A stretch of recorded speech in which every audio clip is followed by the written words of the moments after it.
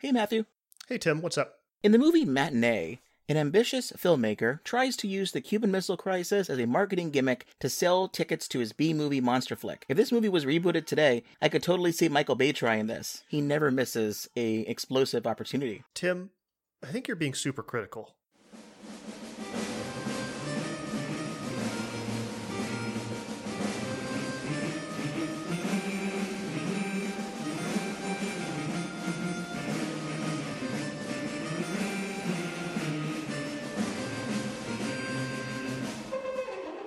Welcome to another episode of the Super Critical Podcast, where we delve into the fun and oftentimes nonsensical way pop culture portrays nuclear weapons. My name is Tim Westmeyer, someone who studies nuclear weapons and works on nuclear nonproliferation and counterproliferation for a living. I'm joined today in the podcast studio over Zoom with Matthew Gault, host of the excellent War College podcast and a writer for Time Magazine and Vice. Matthew, welcome to the show. Tim, thank you so much for having me. I'm very excited to talk about Matinee and Mant today. Yeah, we're doing double duty here, right? Because we got a movie within a movie, and we'll be talking about anxieties upon anxieties. So Matthew and I met several years ago. We were talking Game of Thrones, Dragons, and Nukes on the War College podcast. I've also really recently enjoyed the article you had in Vice, I think it was from January of this year, where you helped people learn how to survive a nuclear bomb attack. Now, the only thing I think that's missing from your article, though, is you forgot the number one survival tip, which is, according to the movie Matinee, you lock yourself in a fallout shelter in the basement of a movie theater with your high school crush.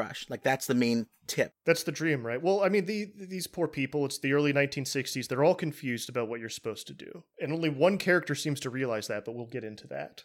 Excellent. So the film we're going to talk about today, Matinee, came out in 1993, directed by the excellent Joe Dante. Some of my favorite movies that he did, Gremlins 2, The Burbs. I am a strict defender of The Burbs. It's got some problematic content, but I still enjoy that movie. And then Inner Space, which is one of my favorites as well. You got any particular favorite Joe Dantes? Gremlins 2 has got to be one of the best sequels ever made to anything. I can't believe that movie still got made. If you haven't seen it in a while, it's much more subversive and odd than people remember.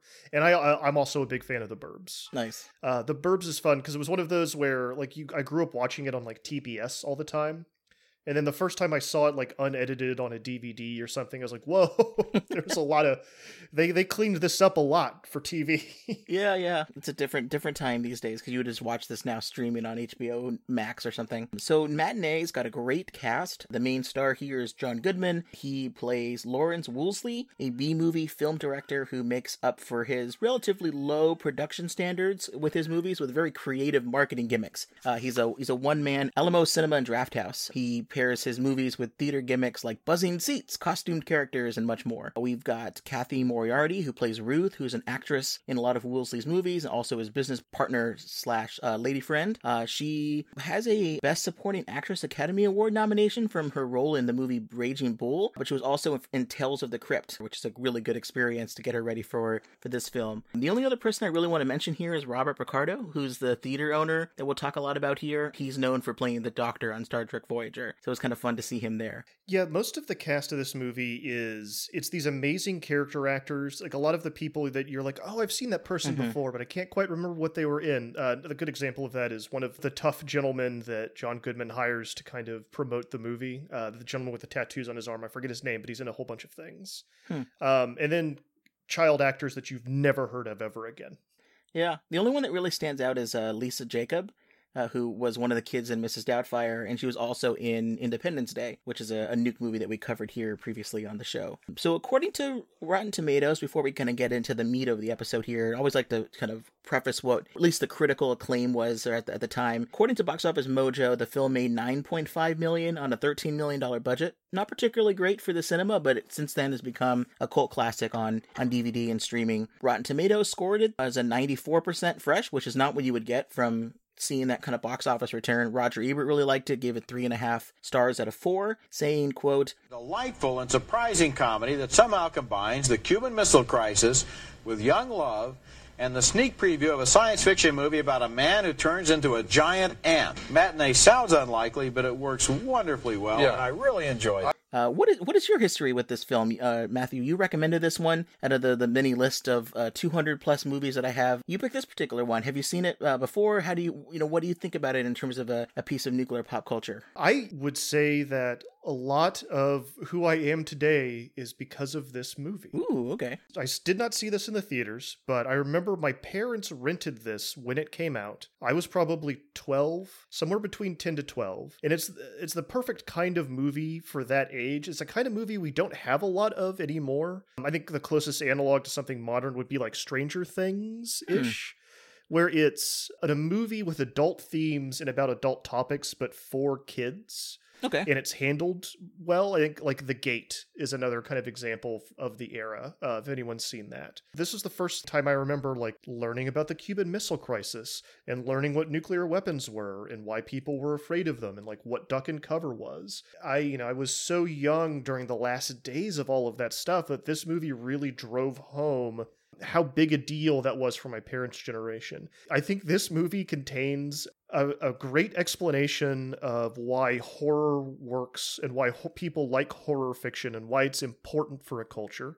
And also one of the great secrets of adult life is given away by John Goodman in the ending monologue, but we'll get there at the end. But I think that line is like just so beautiful and so important. Excellent. Well, I'm really glad you picked this one then. We'll flesh out a little bit more of how this ended up influencing what you do and how you think these days. But the two main topics that I wanted to kind of think about when we talk about this particular movie is one, what does this movie have to say about the Cuban Missile Crisis as an event? It's certainly not the point of the film. The point of the film is to talk about B movies and other things like that. But what does it have to say about it as a backdrop about the end of the Cold War? Because, this movie was, probably in production right around the time when the Cold War ended, when the Soviet Union collapsed. So that is a very interesting time period, 1993, to release a movie about anxieties during the Cold War. So I want to get into that. And two, what does the Cold War and nuclear tension, what does that particularly allow for a productive comedy? I may compare this to another movie that we covered on the podcast, like Blast from the Past, which takes a very similar discussion about the Cold War, but mix it with the Cuban Missile Crisis and a comedy. How does this film strike that balance very well? Does it do it well? And how does it combine existential crisis with comedy? Let's get into the plot of the film itself. As usual, spoiler warning, if you haven't seen this movie. I didn't see it on any sort of streaming service except for like Amazon Prime for purchase. It's on DVD. You can get it for like less than $10. There's a lot of those available. I rented it for a couple bucks on Amazon Prime is how I rewatched it. But that was the only... I think you can do it on YouTube, but other than that, it's not just available on any streaming service. But it's a couple bucks to watch it on Amazon, and I think it's well worth your time. I think this movie's great. Good. Yeah, well, hopefully we'll see this one pop up somewhere. Because John Goodman he's still a pretty big star. This should be out there. How could such a thing happen, Dr. Grabau? The ant's saliva must have gotten into Bill's bloodstream and gone straight to his brain, just as the radiation, which is measured in units called Roentgens, was released. And that's how he became a... Mant. Gotcha! For the kids of Key West, Florida, there was nothing scarier than a monster matinee. Lawrence Woolsey, the master of movie horror, exterminates you with Mant. The story of Mant is based on scientific fact, on theories that have appeared in national magazines. But in the fall of 1962, a series of offensive missile sites is now in preparation on the island of Cuba. They got the biggest scare of all. They're gonna bomb us? The country is on red alert. And what a perfect time to open a new horror movie. That'd be the best show to take a girl to. The whole world's gonna blow up anyway, so we should just do whatever we want. Last guy she went out was in reform school. He did teach me a lot. What about? About my body. Think if the bomb were about to fall, she'd do it with me? Wait till you see the feelers on this thing. 1, 2, 3, 4. Some of it's stage lighting, some of it's magic show stuff. But the big studios, none of them have anything like it. You never, ever turn one above 6. This is it! From Joe Dante, director of Gremlins. You see what he's putting back? The showmanship. The bombs are falling!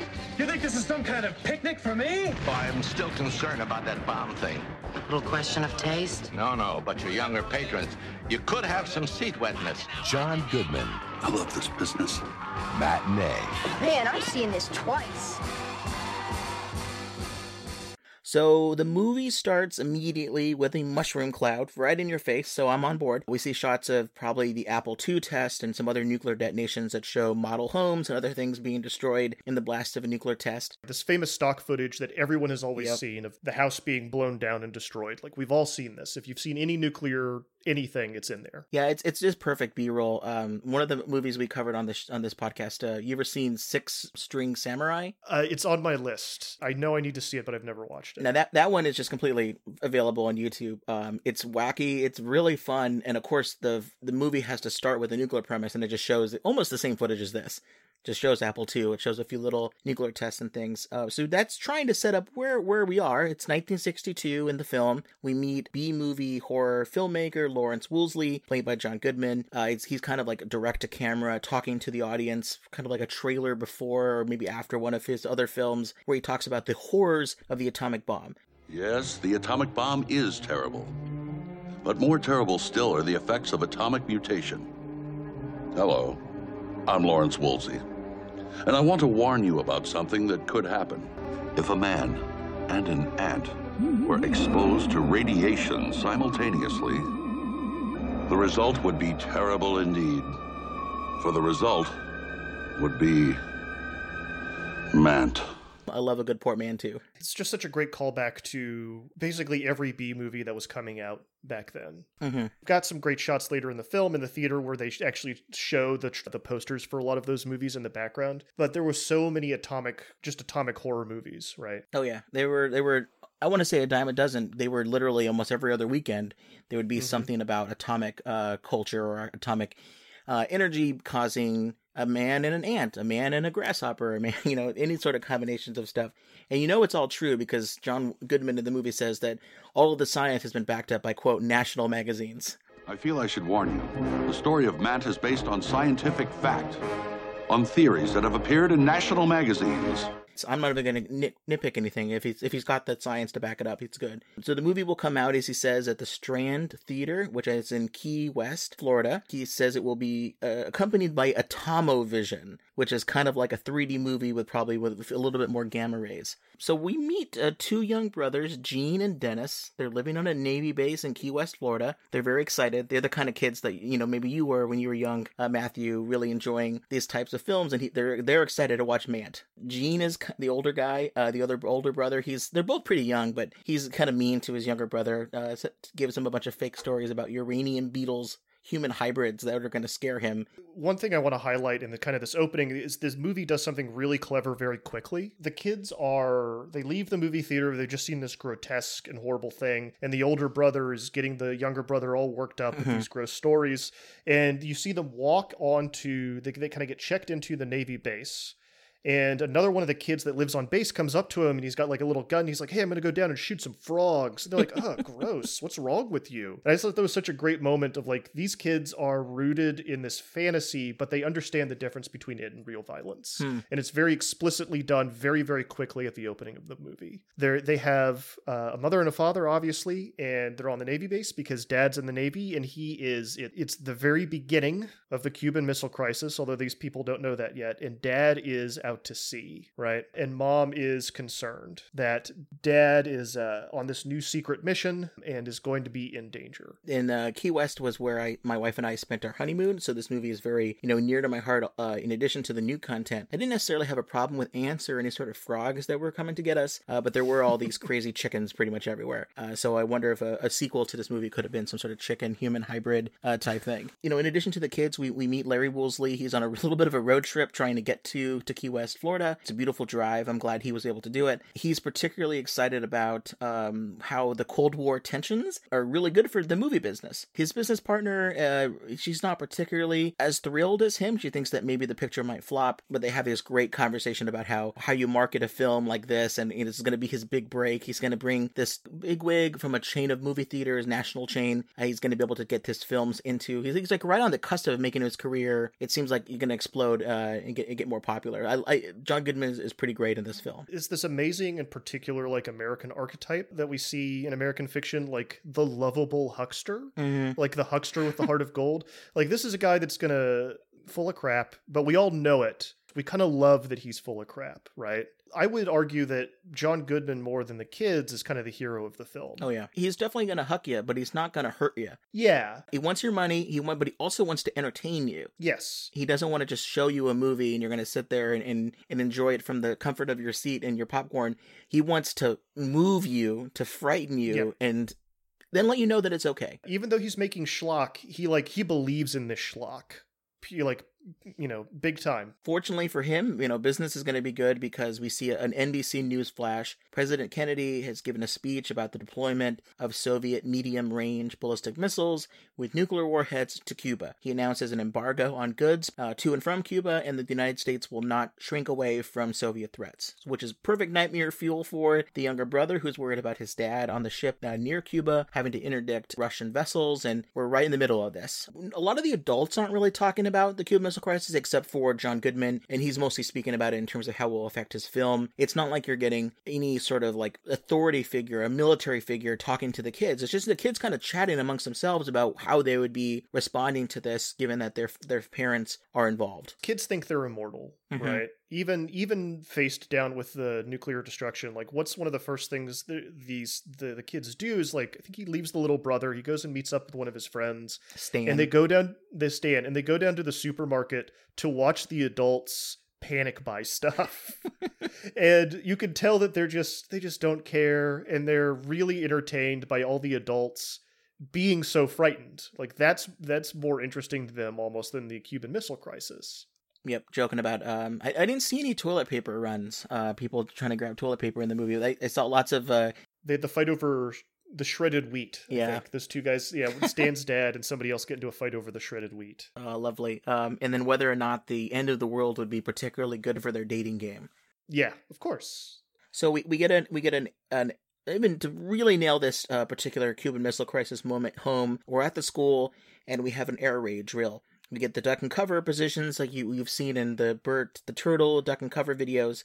They line up in the hallways, they get on the floor, they put their heads down and their hands over their necks. Now your red meat food group, you want to make sure you have 3 servings a day to satisfy this food group. Breakfast, you're going to have bacon, sausage, something of this nature. Lunch, a hamburger, pork sandwich, something like this. And then dinner.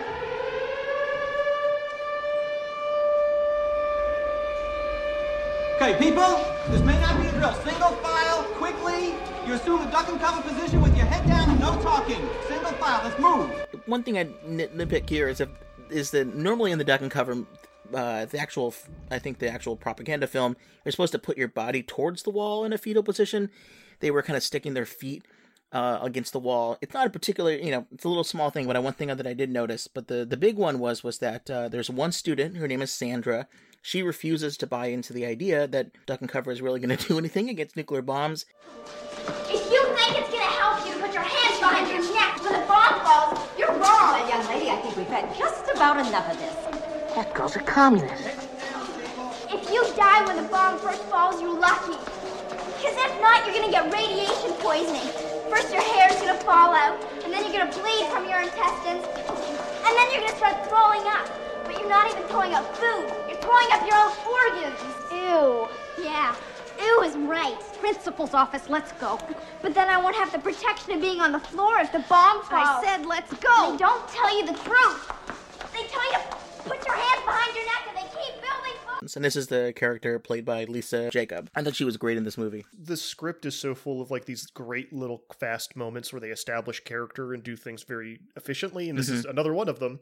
It's this is the first time we see this character, and she is telling the kids in grotesque detail what's going to happen to their bodies, even though they're in the hallway. If you guys get hit by a nuke, you're going to be vomiting up, and it's not going to be stuff that's in your stomach, it's your own internal organs as they liquefy.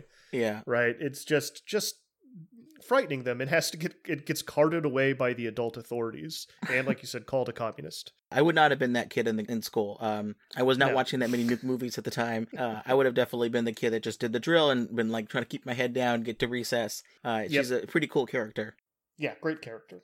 Gene, because his dad is, one of the people who's on one of the blockade ships, he all of a sudden becomes a little bit more popular in school. People are asking him lots of questions. Everyone's really worried about the Cuban Missile Crisis. You see lots of military activity. You see some mobile radar units being deployed on the beach. Surface-to-air missiles being put onto the beach. We got that panic run at the grocery store.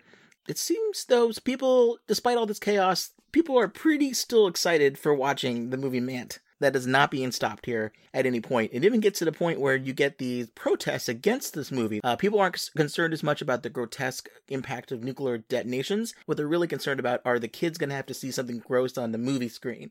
Got to get your priorities in order. Yeah, we get this group of people whose priority is to protest the film Citizens for Decent Entertainment organization. Woolsey shows up, talks a little bit about how, I respect your rights to protest, but everybody should get a chance to also see the film, and he gives out a bunch of free passes. And I think it's fun. It turns out the person who is protesting is actually an actor named Herb Denning that Larry hires in a bunch of his B movies just to kind of gin up controversy, which I thought was terrific. Yeah, it's such a great, it's the kind of thing you can see this character doing, right? Completely keeping and kind of builds him up as this marketing genius. Have you seen the video with Kevin Smith when Dogma came out? Yes. Yeah, he went down to the protest and was interviewed at the protests. Yeah. You tell people they can't do anything, they can't watch this movie or see this thing, they're going to want to. Well, especially kids. Yeah, especially kids. So speaking of the kids, we get this subplot here where the other friend, Gene's friend, Stan, him and he's hopeful that this person's going to be a lady friend for him. They talk about their relationship, taking it to the next level before the bomb drops. And then we get this other character, kind of an ex-boyfriend of the lady. I forget her name, I'm sorry. But it's a greaser character named Harvey. He kind of looks on from a distance, very sad. Her name is Cheryl. Cheryl, thank you. I didn't really get this subplot. You have some thoughts on this a little, maybe, I don't know if you want to drop this stuff, but this is important because Harvey becomes more of a character a little bit later on. But there's this other subplot of, in addition to Sandra and Gene, you also have Stan and his lady friend and Harvey also in the mix here. Yeah, I think I think I can explain why this is in the movie. It is the weakest subplot, and it's a little weird. One of the things that's weird about it is the kids are 13?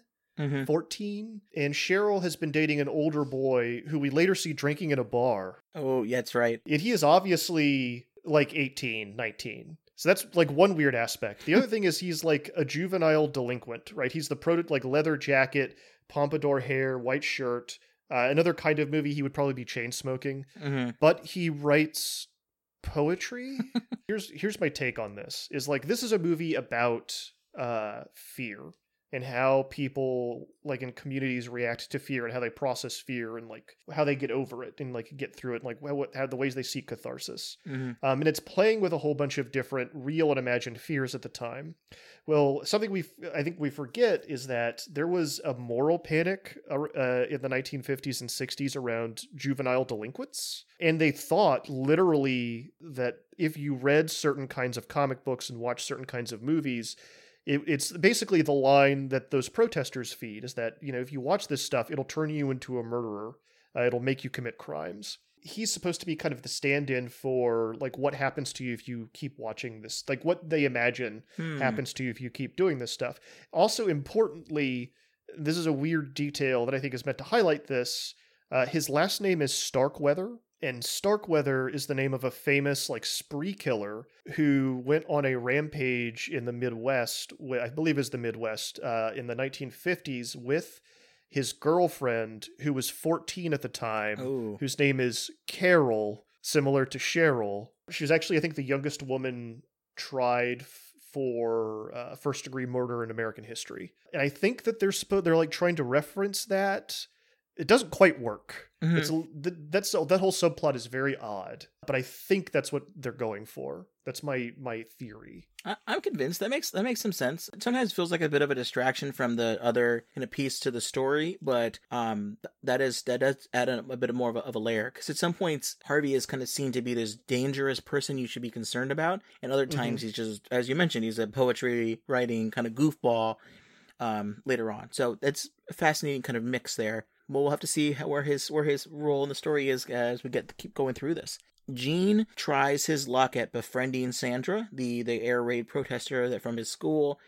She and him have this, I think, speaking of kind of things that are really different from the rest of the movie, they have a really good conversation where she makes a lot of salient points about how, well, you're concerned about your dad, but, we're also dehumanizing the Russians, which is making it a little bit easier for us to be okay with potentially bombing them. And it allows Gene to really reflect a little bit on things that he probably never even thought of before. I thought that was really interesting. It makes the movie very more well-rounded. What do you think about some of these kind of serious moments in this comedy? They all work shockingly well, right? And again, it's one of these things where she's like, we unperson them to make it easier to kill them. She just like explicitly says it. I think you have to think about like the national mood at this time specifically, and I think this speaks to maybe why this movie didn't do as well as it maybe would have 5 years earlier, maybe even 5 years later, is because we didn't want to think about this stuff anymore.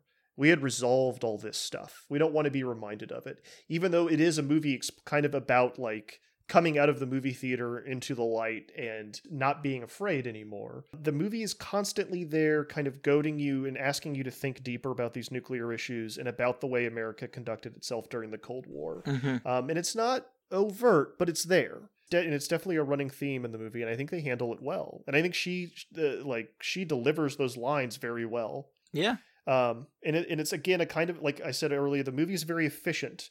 This could have been a very bad scene where, like, say she takes him to her parents' house and you get introduced to them as anti-war activists and there's a longer speech. But they don't do that. They know that all they need to do is kind of plant that seed in your head and move on, right?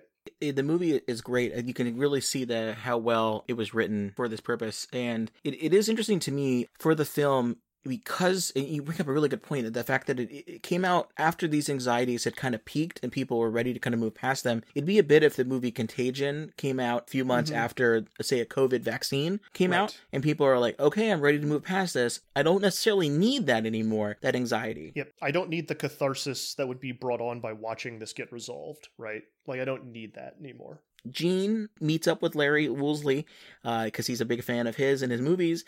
He admits that I think I know that this Herb Denning guy is not really a protester, and I think John Goodman is pretty excited that this kid figured this out and kind of brings him a little bit under his wings and starts to use him to help promote the film. We walk around. Woolsey shows the different electronic shock machines that they're going to put into the seats to freak people out. We're introduced to the theater owner. He thinks this is a little bit too much to scare people with the bomb scare that's currently happening. You can see he's a particularly paranoid guy. Probably paranoid's not right, because this is a real concern, but he's particularly attuned to these concerns. Right. He's walking around with a Conelrad radio, which is the kind of the station you would turn to on your radios to get those kind of early warning, civil defense type messages. He's got it tuned to the bomb concerns, and this really intrigues Woolsey. He really thinks this is a really good time to release a horror film. He's right. Box office receipts for horror fiction in times of turmoil go up.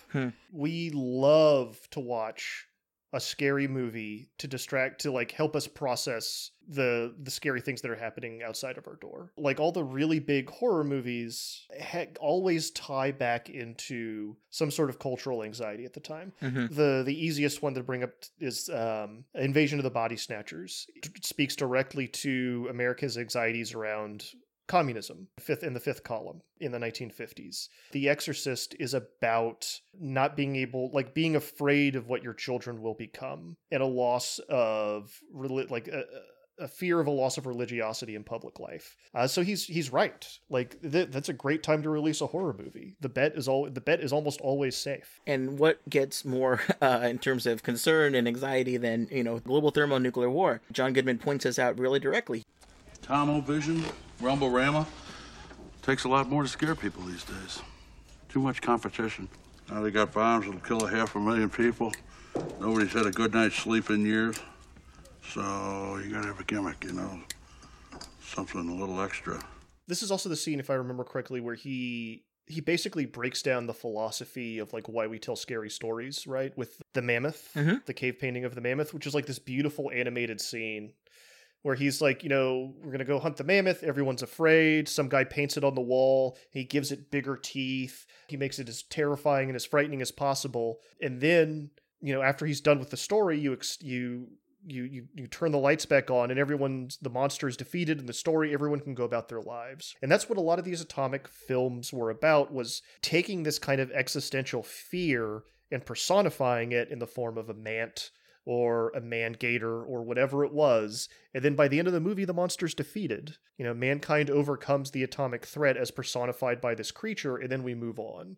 And everyone's a little bit less anxious. His way of, for this particular movie, of scaring people, getting them even more on the edge of their seat so they can get shocked by the edge of their seat, is he hires Harvey, the guy we talked about earlier. He gets hired to dress up as the Mant himself and work with the in-theater special effects controls, like the shock machines, the rumble maker. You get a sense that he really doesn't necessarily know what he's doing, but he's being hired to kind of handle all of the fun effects with the show itself. Matthew, have you ever been to one of those 4D movies where they do these kinds of things, where you sit in a seat and it moves you around? I did that recently when I watched John Wick 3, and I kind of have mixed feelings about it. I'm not a fan of this kind of stuff, but I also understand why it happens. First of all, I'm kind of curious what you thought of the 4D John Wick experience. There was some good moments where it's hard to...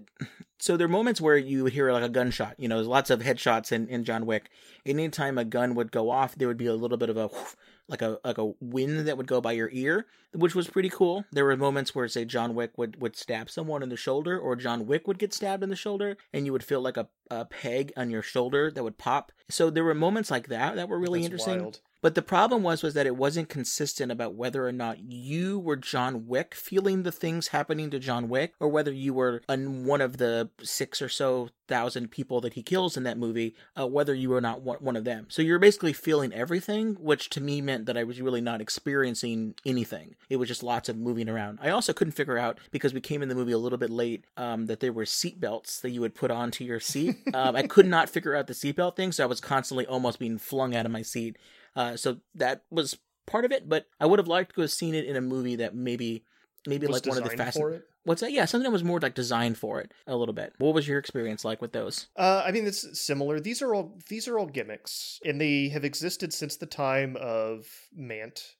And they exist for a very specific purpose, and the movie tells you why they exist. But it's again very efficiently delivered. There's a banner at the movie theater outside below the marquee that says "Fight Pay TV." So the reason that there are theater gimmicks, the whole reason that there are widescreen movies, the whole reason that people like Woolsey were doing things like this, because he's based on a real person named William Castle. It's like a direct one-to-one.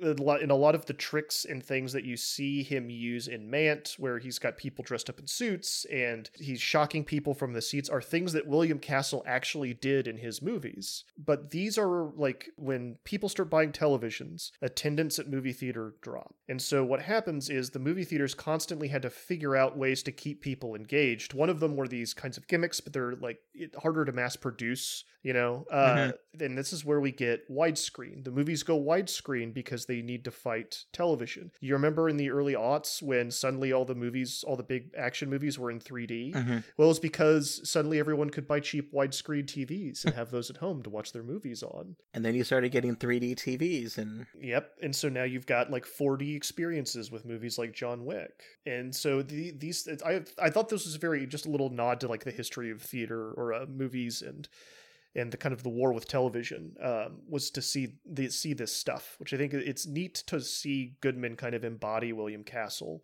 who's this interesting schlock figure who inspired people like Alfred Hitchcock. There's a great, that first shot you were talking about earlier, where John Goodman's in profile and he's got the cigar in his mouth, is that's a shot of it. That's Hitchcock. Yeah. Hitchcock, when he would, that's a famous shot of Hitchcock. So this is a good movie. This is a really good movie. It is. And speaking of Hitchcock, a movie that we're going to cover on the podcast relatively soon was one of his that he talked about nuclear topics. One of the absolute very first movies that ever dealt with nuclear issues. It's called Notorious. There's a subplot that he was starting to write before the Manhattan Project was revealed about uranium and uranium, as a product that could be used for an atomic bomb. It's fascinating. We're going to cover it at some point, but I was hoping that there would be more movies that he would cover on this topic, but he was, his particular time was not at the same time when this stuff was coming out. I believe he got in trouble too with the State Department, if I remember correctly, when that movie was in production. Yeah, they were wondering whether or not he got access to like leaked information, but yeah, because some of the information in it was too on the nose. Yeah. I'm looking forward to covering that one. So back to the film itself, all of these kind of scary moments really works on Gene. He has a mushroom cloud nightmare. I thought this was a pretty, scary scene for a movie like this for the kid. Reminded me of a similar scene that we covered in a film called Amazing Grace and Chuck, which is about a kid who protests nuclear armaments in the United States around the world by refusing to play Little League baseball. And then a bunch of other professional athletes join in and agree to not also play. He has this nightmare about his family being vaporized in a nuclear attack after he visits a missile silo on a school trip. I thought it was pretty good. It really shows the fact that this kid is having not just usual anxieties. I'm sure a lot of this is also based on his relationship that he's forming with Sandra, who's talking a little bit more about the concerns that he should have had. But, as a kid, you don't necessarily know that unless you are exposed to it on a more direct level. No, and I think it's because we see a mushroom cloud 3 times in this movie, right? And this is the second, the scariest. This is the most, like, the one that's happening in your head is the one that is absolutely the most terrifying. It's much scarier than the footage we see at the beginning. Actually, I guess there's 4 because there's one at the very top of Mant, isn't there? You see. It's scarier than the one you see in the in the Woolsey movies, and it's scarier than the one at the end, which we will talk about. The one that you experience in your dreams is the one that's going to get the sweatiest. We're on movie day. It's a Saturday. It's the day the film's going to come out. We're at the theater. We see the theater owner was more concerned than he normally is about the Cuban Missile Crisis. He's upgraded his Comrade radio and now has a bank vault style fallout shelter, fully stocked with water, food, a bicycle, and a bunch of other goods. This is really important because he clearly he's ready. I don't know how long he's had this for. He's all set up. And the radio that he has is telling us about how there was a U.S. pilot that was shot down over Cuba, which is a real part of the Cuban Missile Crisis. So things look pretty tense. Gene meets up with Sandra when they're in the movie theater, and then we get this great line where Stan calls Sandra the Bomb Girl. Isn't it that band, the Bomb Girl, you're with? Which I think is a terrific nickname. I wish I had that when I was a kid. Band the Bomb Boy would have been good. But it's showtime, right? The movie starts, as you mentioned, with an atomic test site scene, and we're introduced to another character in the real life, because we're going to jump back and forth between the movie within a movie versus the actual film itself. We meet Mr. Spector, who's great. I love that character. He's the owner of this movie theater chain, and he's excited to see whether or not this will work. If this particular gimmick works, then he's going to have it on all of his theaters there. And you talked about all these great movie posters. We get to see a few more of those in the background of the theater, 2 in particular that are nuclear related, Panic in the Year Zero, as well as a film called The Night the Earth Caught Fire. They have a bunch of other ones that are unrelated to nuke stuff, but those are 2 really key ones right at this big, climactic point in the film. Most of the scenes that happen in the lobby of the theater, those are the posters that are in the background. They're constantly putting those in the background to kind of keep that in the back of your brain. We learn in the movie within the movie, Mant, that Mant was not created by this atomic test site, detonation, as normally you would have, like in the movie Them, which we'll talk about a little bit later, which is actually about making giant ants trying to attack people, which is a real film. The guy, the main character in the Mant movie, he becomes a Mant-human hybrid because he was at the dentist getting his teeth x-rayed, and at the exact same time as his x-ray was hitting him, he got bit by an ant, and then he basically becomes like, have you ever seen the Fly? The Fly. He's that but an ant. Yeah. It's pretty great. Yep. It's such a great, the dentist character is so great. Both of the quote unquote scientists in the movie within the movie are so great. But just like your dentist is breaking down for you how you were poisoned by the x-rays, and I think he pulls down a chart of a bisected human body. He's like, well, you see, the ant spit went right up into his brain, and when it got hit by the x-rays, well, it turned him into a man. What dentist office has that? Right? It's so great. And then the other character we meet is this guy who they named Dr. Franken, which is great. He's from the Office of Unforeseen Atomic Events. He says that Mant is super radioactive and can either power a whole city or destroy it. Eventually, we see Mant he grows huge, he starts to attack the world, and then that's when you start to see these moments when he's revealed or he's going to start to attack something. You get the seat buzzers and people jumping and screaming.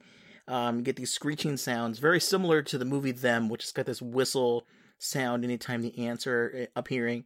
I love this film within a film. It's basically entirely ant puns and bad jokes.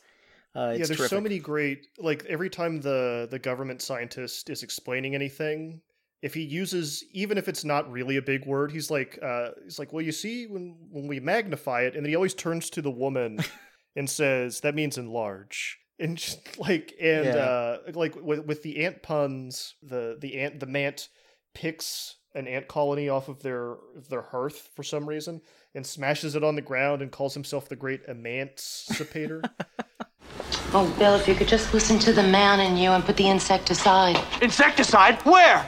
I want to highlight something before we get too far away from the movie within the movie. All right, so he gets X-rayed, right? And that's what causes the transition. And I think that that's important because it highlights like our weird relationship with nuclear power and with radiation. There was a very brief time right after the end of World War II. It didn't last very long, where we were in love with the idea of the atom. And we thought that nuclear power and radiation was going to do all these amazing things and cure all these problems, to the point where you had all these products that were on the market that had little bits of uranium in them or were slightly radioactive, all this stuff that turned out to be just a nightmare. And so we laugh now about the idea of a guy getting X-rayed, bombarded with radiation from an X-ray and turning into an ant. But we have to remember that, even when I go get an X-ray, they put a big lead vest on me and the dentist leaves the room, right? It's a little frightening. And I also, something that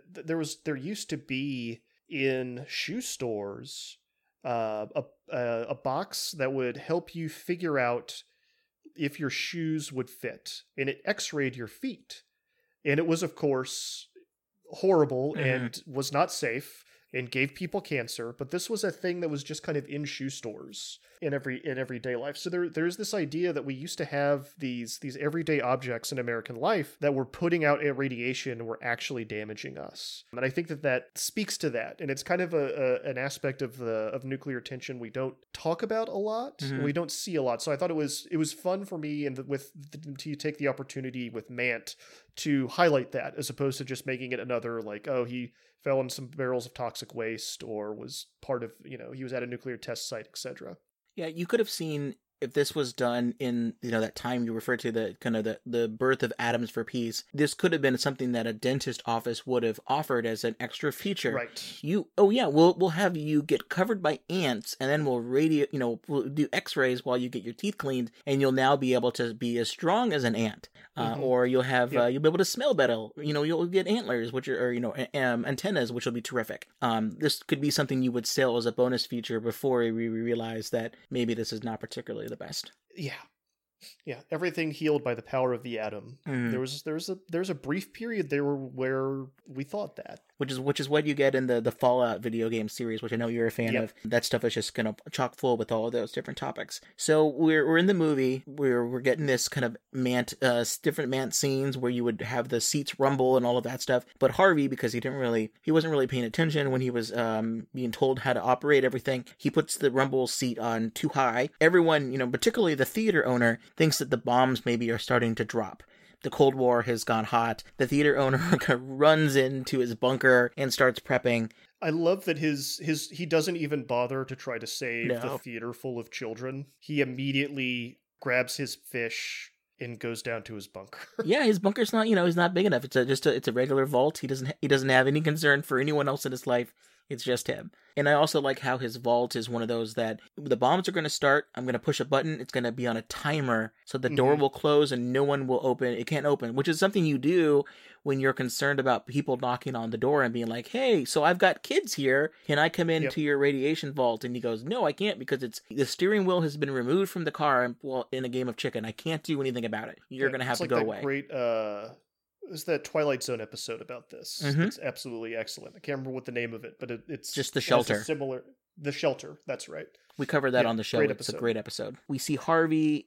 He watches Stan and making out in the theater. He, of course, freaks out, and in his costume as Mant, runs up and tries to scare people, which is what he's supposed to be doing. But he starts punching Stan, and Stan runs away and tries to hide. Jean and the band The Bomb Girl join him, and hijinks ensue, but Jean and Sandra, the band The Bomb Girl, get locked in the bunker, and they hear rumbling, and they think the bomb has gone off. They think that they're the last people on the planet. Yep, of course, they might be the only ones to survive, and that's kind of sad for a little while for them, but of course, pretty much within 2 minutes, they realize that their only course of action is to repopulate the Earth the old-fashioned way. Right. Other people, let's see, Woolsey tells the theater owner that the bombs didn't actually fall, but now he's upset because those kids are going to be stuck inside the shelter with no air. It's one of those things where it adds a ticking clock to that particular moment, like ups the tension. Mm-hmm. But if you like inspect it even a little bit, doesn't really work. Well, it does remind me a little bit of this film.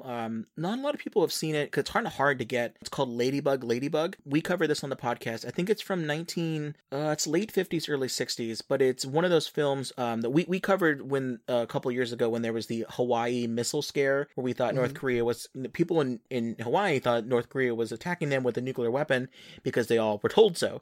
They got a text message that alerted them that this was coming. It turns out it was a mistake.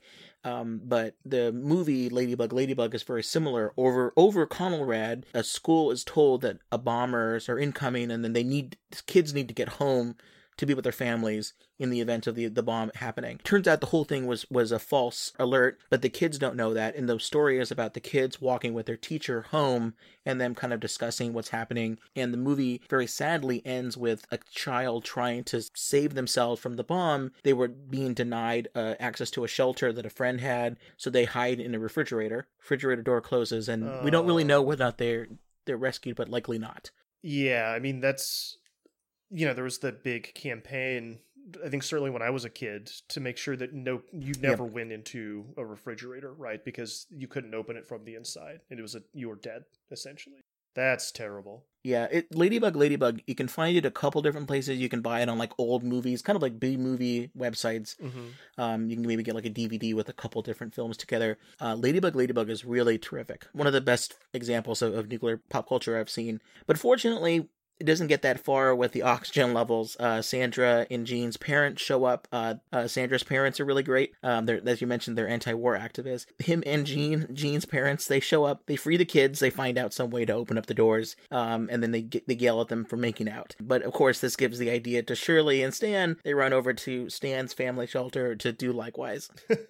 Knowing that the bombs aren't there, but it seems like a good place to set the mood. And everyone flees the theater. Well, I think there's a couple important things here I think we should highlight. Mm-hmm. One, before that, Starkweather grabs Shirley and is threatening her. And what does he threaten her with? He threatens her with a quick action knife, which is the signal of a juvenile delinquent, right? Whenever you think that they pop out their pop knives. Also, the theater's collapsing because the rumble vision's going too loud, right?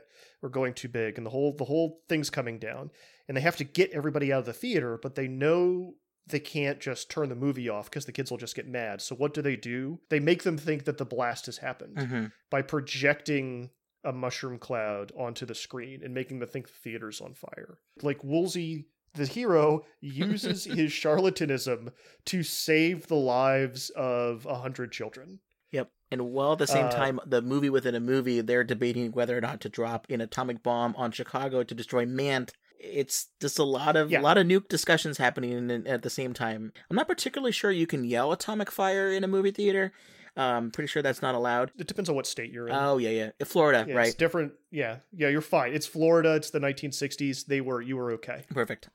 So the big thing is that the balcony, in addition to everything else, the balcony is about to collapse. But that's where I think it's Dennis, the younger brother, is up there really enjoying himself. So they have to, there's a lot of big stuff that happens here really quickly. All the people who leave the theater after the fake bomb goes off, they're all really excited that the world's not ending, that everything's okay. Jean and Sandra, they save Dennis from the menace of the collapsing balcony. Mr. Spector is really excited about how well everything went. He wants to bring Woolsey's Tomovision to his theaters, but he says with a little less atomic bombs and more ghosts. He's going to have a different type of anxiety here. The Cuban Missile Crisis is over. Gene's dad is coming home. Gene and Sandra start dating. Ruth and, which is the business partner of Woosley, they get engaged. And then the movie ends with Woosley giving this terrific monologue about the world and movies and really a great way of wrapping up the film. So I think that like all the great secrets of the movie are contained kind of in its last few minutes. So when everybody gets out of the movie theater and everyone realizes that they haven't been nuked, everything's going to be okay, and it's the middle of the day, that's the best part of going to any scary movie, I think, is the moment when you leave the theater and the spell is broken and you realize that the monster's been defeated, everything's going to be okay, and you just experienced something as part of this, you get to breathe this sigh of relief. And I think that, like, after the end of the Cuban Missile Crisis and, you know, after the collapse of the Soviet Union, in America at least, there was that moment on a grand scale. Everyone breathes a bit of a sigh of relief. And then John Goodman talks to the kids before he leaves, and he gives away one of the great secrets of adulthood, which is that grown-ups are making it up as they go along, just like you are. Which I think is important. That's one of the really striking things. The more you dig into the history of nuclear weapons, and how diplomacy has gone, especially like if you read a lot of the stuff about the way that diplomacy was conducted during the Cuban Missile Crisis specifically, and who knew what when and what people were asked to do and what was going on, adults are really flying by the seat of their pants. The people that are in charge, the people that are in power, the people with the know-how often are also just kind of making stuff up as they go. Just kind of with this huge, awesome power that they have to destroy cities and lives, a lot of them are flying by the seat of their pants, and that's scary, but I think that's an important lesson to remember about nuclear weapons specifically and militaries in general. Stuff is a lot more chaotic than you think it is. And that's something that, like, as I've read books and as I've learned more about this, that's something that's really kind of shocked me. And how lucky we've been so many times. And then John Goodman and Ruth are in the car, and I just want to shout out Ruth's performance. Yeah, she's great. Movie. She's amazing. And like the contrast between, because she's in the movie within the movie too. The contrast between her in real life and then her in the movie within the movie are just amazing. In the movie within the movie, she does this amazing job of portraying an actress that's phoning it in. Mm-hmm. And like, that's hard to do believably. And she totally pulls it off. Like, you could tell that this is a person that doesn't want to be in this movie within the movie. Anyway, Ruth and Woolsey are driving off. And he talks about like the looks on those kids' faces. It's like their whole life got called off and then bang, it's back on again. And like, how many times did that happen during the height of the Cold War? You know, across, and not just in this country, but across the world, where people thought, well, this is it. Especially during the Cuban Missile Crisis, we're done. It's over. Mm-hmm. And then suddenly you have to process life, not only your life being over, but like civilization on a grand scale being over. And then boom, suddenly it's back. And we talked about this earlier, but I think one of the reasons that this movie is fantastic. And does this thing that I think is really hard to do, which is that it's sweet and it's good-natured without being like maudlin and overwrought, right? It's a kind movie. It's got some weird, gross stuff in it, but it's for a purpose and it's fun and it's generally kind. And I don't see a lot of movies like that that are good these days. And this one is. I don't think it did very well because we were at the beginning of, quote unquote, the end of history, right? The Pax Americana, this like very brief period in the 90s where everyone thought everything was going to be okay forever. Nobody wanted to think about this stuff anymore. We were already, the people who have just gotten out of the movie theater had breathed a sigh of relief. We were all in our cars going home, metaphorically speaking. This stuff was in the past. No one wanted to think about it. It was just like the wrong time for this movie to come out, which is sad because it's good. Right. It's better now looking back on it where you don't necessarily have to put yourself in 1993. You can kind of just look at it from a little bit more of a distance, is not one of those movies you tend to see in that kind of interwar period between the Cold War and 9/11 and the Iraq War, where you would see a film about nuclear weapons. It often at that time period was, something about aliens attacking, and the bombs would be used for that, or it would be about terrorism. No longer this kind of state-to-state conflict. Like Broken Arrow, just kind of a MacGuffin, right. Really, right? It's not that. It's something else that draws on those anxieties, but as you mentioned, people were kind of over it. Matinee, which is this weird capstone on that era that is trying to make you, it's kind of trying to bridge the gap between the two places and say, like, it's okay to breathe a sigh of relief. Like, the scary stuff is over. We got through it. We always get through it, and we got through it again. Even though we were worried about atomic fire, it's all right. And the legacy of that moment is silly movies about Nance. Let's get right into our discussion questions here. The second one that I had was, how well does the Cold War and nuclear tensions make for, good comedies as their backdrop? Blast from the Past is a very similar thing. That's a movie where you got a family who builds a fallout shelter during the Cuban Missile Crisis.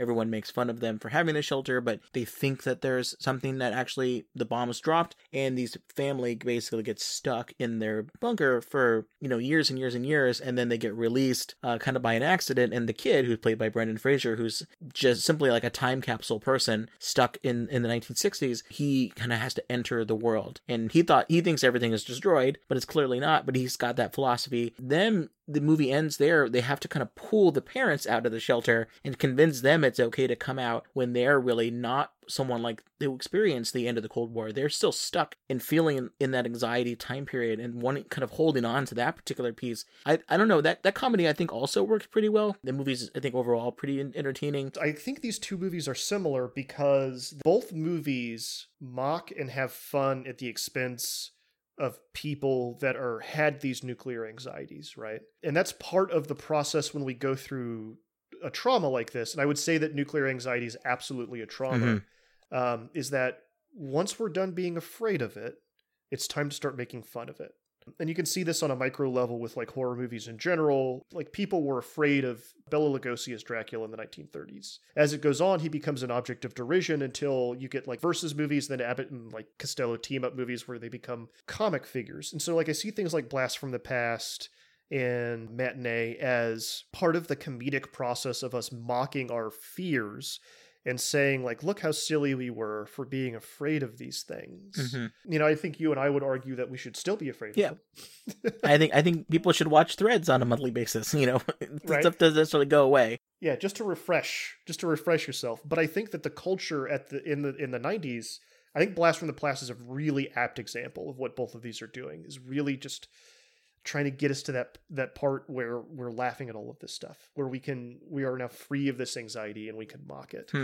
Because you've literally got to pull those parents out of the bunker to get them to believe that nothing bad happened, right? How silly are they? Right. So that's kind of how I read that. But as far as like nuclear comedies, like, what's the only, like, the big famous one is Dr. Strangelove, right?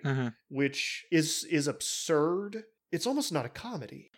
I would say it's definitely not, the lines you were talking about, making fun of people's anxieties. Why were we afraid of this? I think Strangelove is like our approach to this real world-ending problem is absurdity in terms of our policy and our approach to how we think about these things.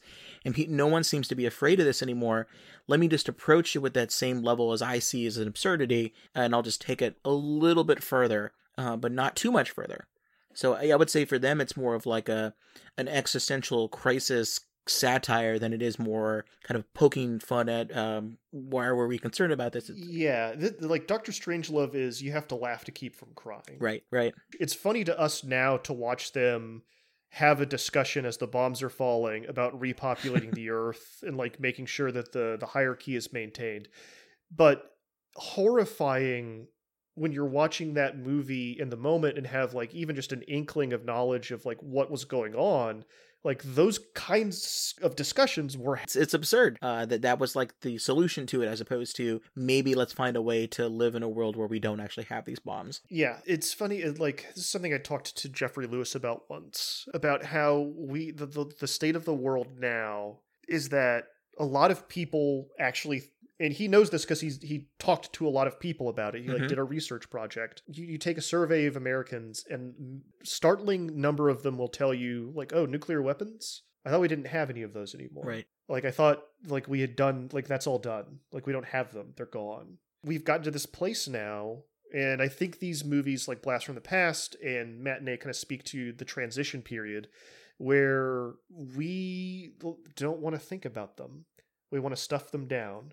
We don't want to think about nukes. That it's been bubbling up here and there, obviously, in the news. As far as concerns go, that's the last thing on a lot of people's list. Could you make a movie like this now when there isn't necessarily that backdrop? The concern for people who study this stuff, it's still there, but there isn't like a Cuban Missile Crisis like backdrop. Now we had the missile alert scare, which I'm still wondering why I've seen different news stories of people wanting to write a film about that particular time period but I wonder if the moment's gone. People aren't really even concerned in talking about that all that much anymore. Do you think there is a point in time where, today we could write a film like this and have that as something that people would be watching? You're not going to like my answer. I think it will take the detonation of a nuclear weapon to make people care in a way that a movie like this could get made again.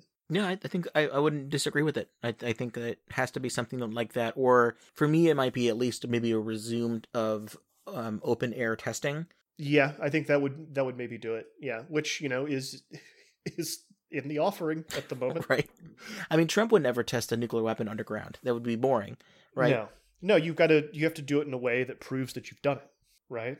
Right. If it's not showing up on Finnish monitoring systems, then it didn't happen.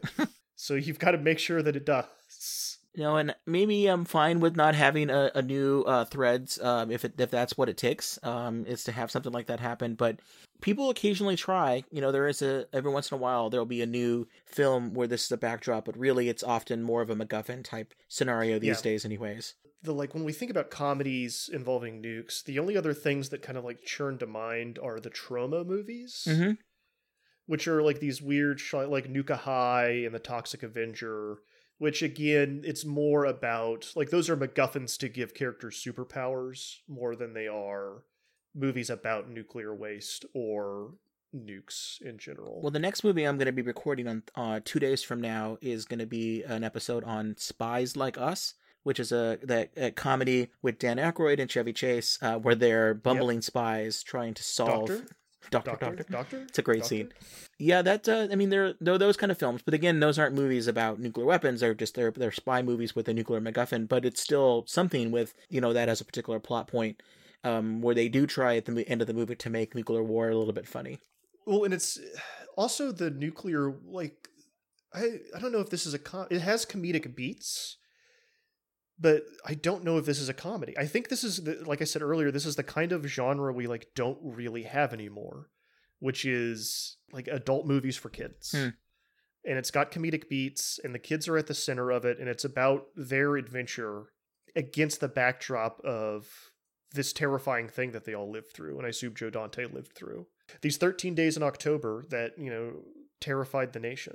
And I think the film does say a lot of very good things about the Cuban Missile Crisis, because it doesn't really try to overwhelm you with the tick-tock of the details. It doesn't try to get into, there was the YouTube bomb, a plane that was shot down, and then there was the blockade. There was this question of whether or not, there's just a lot of scary moments I could have really gotten into. You mentioned earlier about how lucky we were. There were literally a period where there was a submarine that was told if they were attacked, they should unleash their nuclear weapons against the United States. It was a Russian ballistic missile submarine. The United States Navy was told that they needed to not allow any ships through, so they did a bunch of depth charges. The people on the submarine thought those depth charges were torpedoes, and they were told to fire their weapons. But it took one person who was in charge in that command structure there to essentially say, no, I think we're not really under attack. Not turn the key. And there was a debate about that, and that person got in trouble, but they prevented a nuclear war. There were all those kind of questions. I think the movie does a good job of not trying to get into those weeds too much, because really the concern is the fear as it's being manifested by the kids. Right. It's about that dream moment in the middle of the movie, right? It's about everyone kind of falling in line, and then one girl in the hallway telling you the truth and you don't want to hear it. And so she's a communist. The movie works really well, and it could have maybe failed if it tried to get into those particular details, which I could see a movie trying to do that and not particularly doing very well. Agreed. So we chatted a bit about kind of what we think about it, but let's put this onto paper here. I always do a rating system when we do our episodes, usually 1 to 5, so it's consistent across all the things that we talk about. But since we get super critical about the content, I like to get super critical about the rating too. So I've crunched the numbers, I've tailored this for this film, and let's do 1 out of 5 free passes to one of Lawrence Woolsey's movies. If you have just 1 free pass, you have to sit there alone or be stuck in the bug costume, by yourself. But if you have 5 or so free movie passes, you can invite your little brother, your high school crush, and hey, even their parents too on your date. How many free passes to one of Lawrence Woolsey's movies would you give Matinee? This was such a formative movie for me that I almost feel bad giving it this, but I have to. It's a 5. It's a 5. I want 5 free passes to the next Woolsey movie. I want to take the whole crowd, and I want us to get buzzed and frightened by Atomo-Vision, and then walk out into the cold light of day and realize that we're safe and everything's okay. Nice. I'm going to give it a 4. I think it didn't have, it's a movie probably if I would have seen it when I was younger. I didn't see it until probably, I think it was maybe college, when I first kind of saw this on TV. It's really good, and I think if I watch it again, the more I think about it, it's going to raise up a little bit high. 5 to me are those kind of perfect films, and it's not there, but it's really good. It's one that I would incredibly recommend people to check out. So I'm glad you recommended it here for us to watch. Anything else you want to recommend to our listeners? As normally where we do this, if people are interested in this, they want to read something or watch something, maybe it's related to Matinee, maybe it's just something in the genre, anything you want people to check out? Yes, I have some weird recommends. Ooh, those are the best kind. So, first of all, Joe Dante's Gremlins 2. I'm just gonna everyone should see Gremlins 2. Even if you've never seen Gremlins 1, it doesn't matter. Not needed. No, it's not. It's really not. Gremlins 2 is so odd and so wonderful and kind of really encapsulates like the kind of thing that Joe Dante can do that I want to recommend it. I know it's not atomic related, but I had to get it in. I wish it was atomic related. I want to talk about it on the podcast. Oh, can you think of that? Atomic radioactive Gremlins? That'd be beautiful. That's how they should do Gremlins 3. Joe Dante's just been directing TV for a while. Bring him back. Mm-hmm. Gremlins 3. My second 2 recommends are kind of like, I think, really good background information about these periods and like why the Cold War was conducted the way it was with regards to nuclear weapons. The first is a documentary by a gentleman named Adam Curtis. It's called To the Brink of Eternity. It's part of a larger documentary series called Pandora's Box, which is about kind of culture losing faith in science and scientists. To the Brink of Eternity is specifically the stuff about like the Rand Corporation and war games and kind of the people that it is alleged Dr. Strangelove, the person, is based on, and how they shaped Cold War policy and how they shaped the way the Cold War was conducted and the way America's nuclear arsenal was created. I think it's very good. It's got a lot of interviews with very fascinating people you don't normally hear from. The other is a book by Douglas L. Kinney. It's called 15 Minutes. It really focuses on Curtis LeMay, Strategic Air Command, and kind of the beginning of America's nuclear deterrence pre-like ICBMs. My big selling point of the book is that I don't think enough people realize that there was a period in American history where deterrence meant that we had bombers armed with nuclear weapons in the sky flying above most of the world 24 hours a day, 7 days a week. Many of the pilots were on speed, and they lost a lot of nuclear weapons. Uh-huh. There was crashes. They dropped them. They lost them. And that 15 Minutes is a fascinating book that really covers like why that structure was put in place, who advocated for it, and like how we get to things like the Cuban Missile Crisis. So lucky. So lucky throughout this. So lucky. Arguably lucky. Lucky would have been not having the bomb, but yeah, arguably lucky. Those are great. I 15 Minutes is a great book. I have not heard of this documentary series, so now I'm going to want to check that out. That's great. Thank you. I have 3 things as well. One is I want to recommend your Vice series on nuclear war. One particular, the one from January 9th, 2020, called How to Survive a Nuclear Bomb. I'll include a link to that. I'll recommend things as well, the movies we've covered on the podcast before, which we've already talked about, like Blast from the Past, and Them. Them is such a perfect example of these kind of B-movie films. And it's also not a terrible movie by itself. I watched it in the dark when I rewatched it before the podcast, and it is pretty scary at points. And finally, I'll recommend a book by Barry Atkinson called Atomic Age Cinema, the Offbeat, the Classic, and the Obscure from 2014. That book is great. It's really about this history of B-movie films. They talk about it as the Atomic Age Cinema. Most of the films mentioned in there are not about, radioactive induced monsters, but it really, because of how prominent that was in people's mind at that particular time period, really the dawn of the atomic age, it fits the genre and created its kind of own subculture. And one thing that's great about that book is the lots of color pictures of the posters, which are just so much fun to check out. Thank you so much for coming on this podcast. Any other places people can check out your work? I've already mentioned the War College podcast. What else can people do to find some of your great work? I'm on Vice almost every day. You can follow me on Twitter at MJGAULT, and that's where I post most of my work. And more in the Vice series on nukes is forthcoming. I will say that the COVID pandemic has completely changed my thinking about America's readiness for nuclear war and survival in general. And it has darkened it, which is awful, but there it is. And there is a lot of similarities between reporting on a pandemic and reporting on nuclear weapons in ways that I have found shocking. Matthew, thank you so much for coming on the podcast. Let's talking in our respective bunkers over Zoom, and looking forward to reading the rest of those Vice series. Tim, thank you so much for having me on the show. Thanks for listening to another episode of the Supercritical Podcast. If you have any suggestions for future episodes, or you want to tell us what we got wrong, either nuke-wise, or maybe we didn't do a good job of describing the science between a man-ant hybrid, a couple ways you can contact the show and let us know. I'm on Twitter at Nuclear Podcast. I do have a Facebook page still. I'm thinking about getting rid of it, but it's still there for today. Facebook.com/supercriticalpodcast. And the best way to contact me, and it's always fun when people do, is email supercriticalpodcast@gmail.com. And until next time, this has been Tim Westmeyer and Matthew Galt. And remember, if it's pop culture and radioactive, we are bound to get supercritical about it. Have a good one.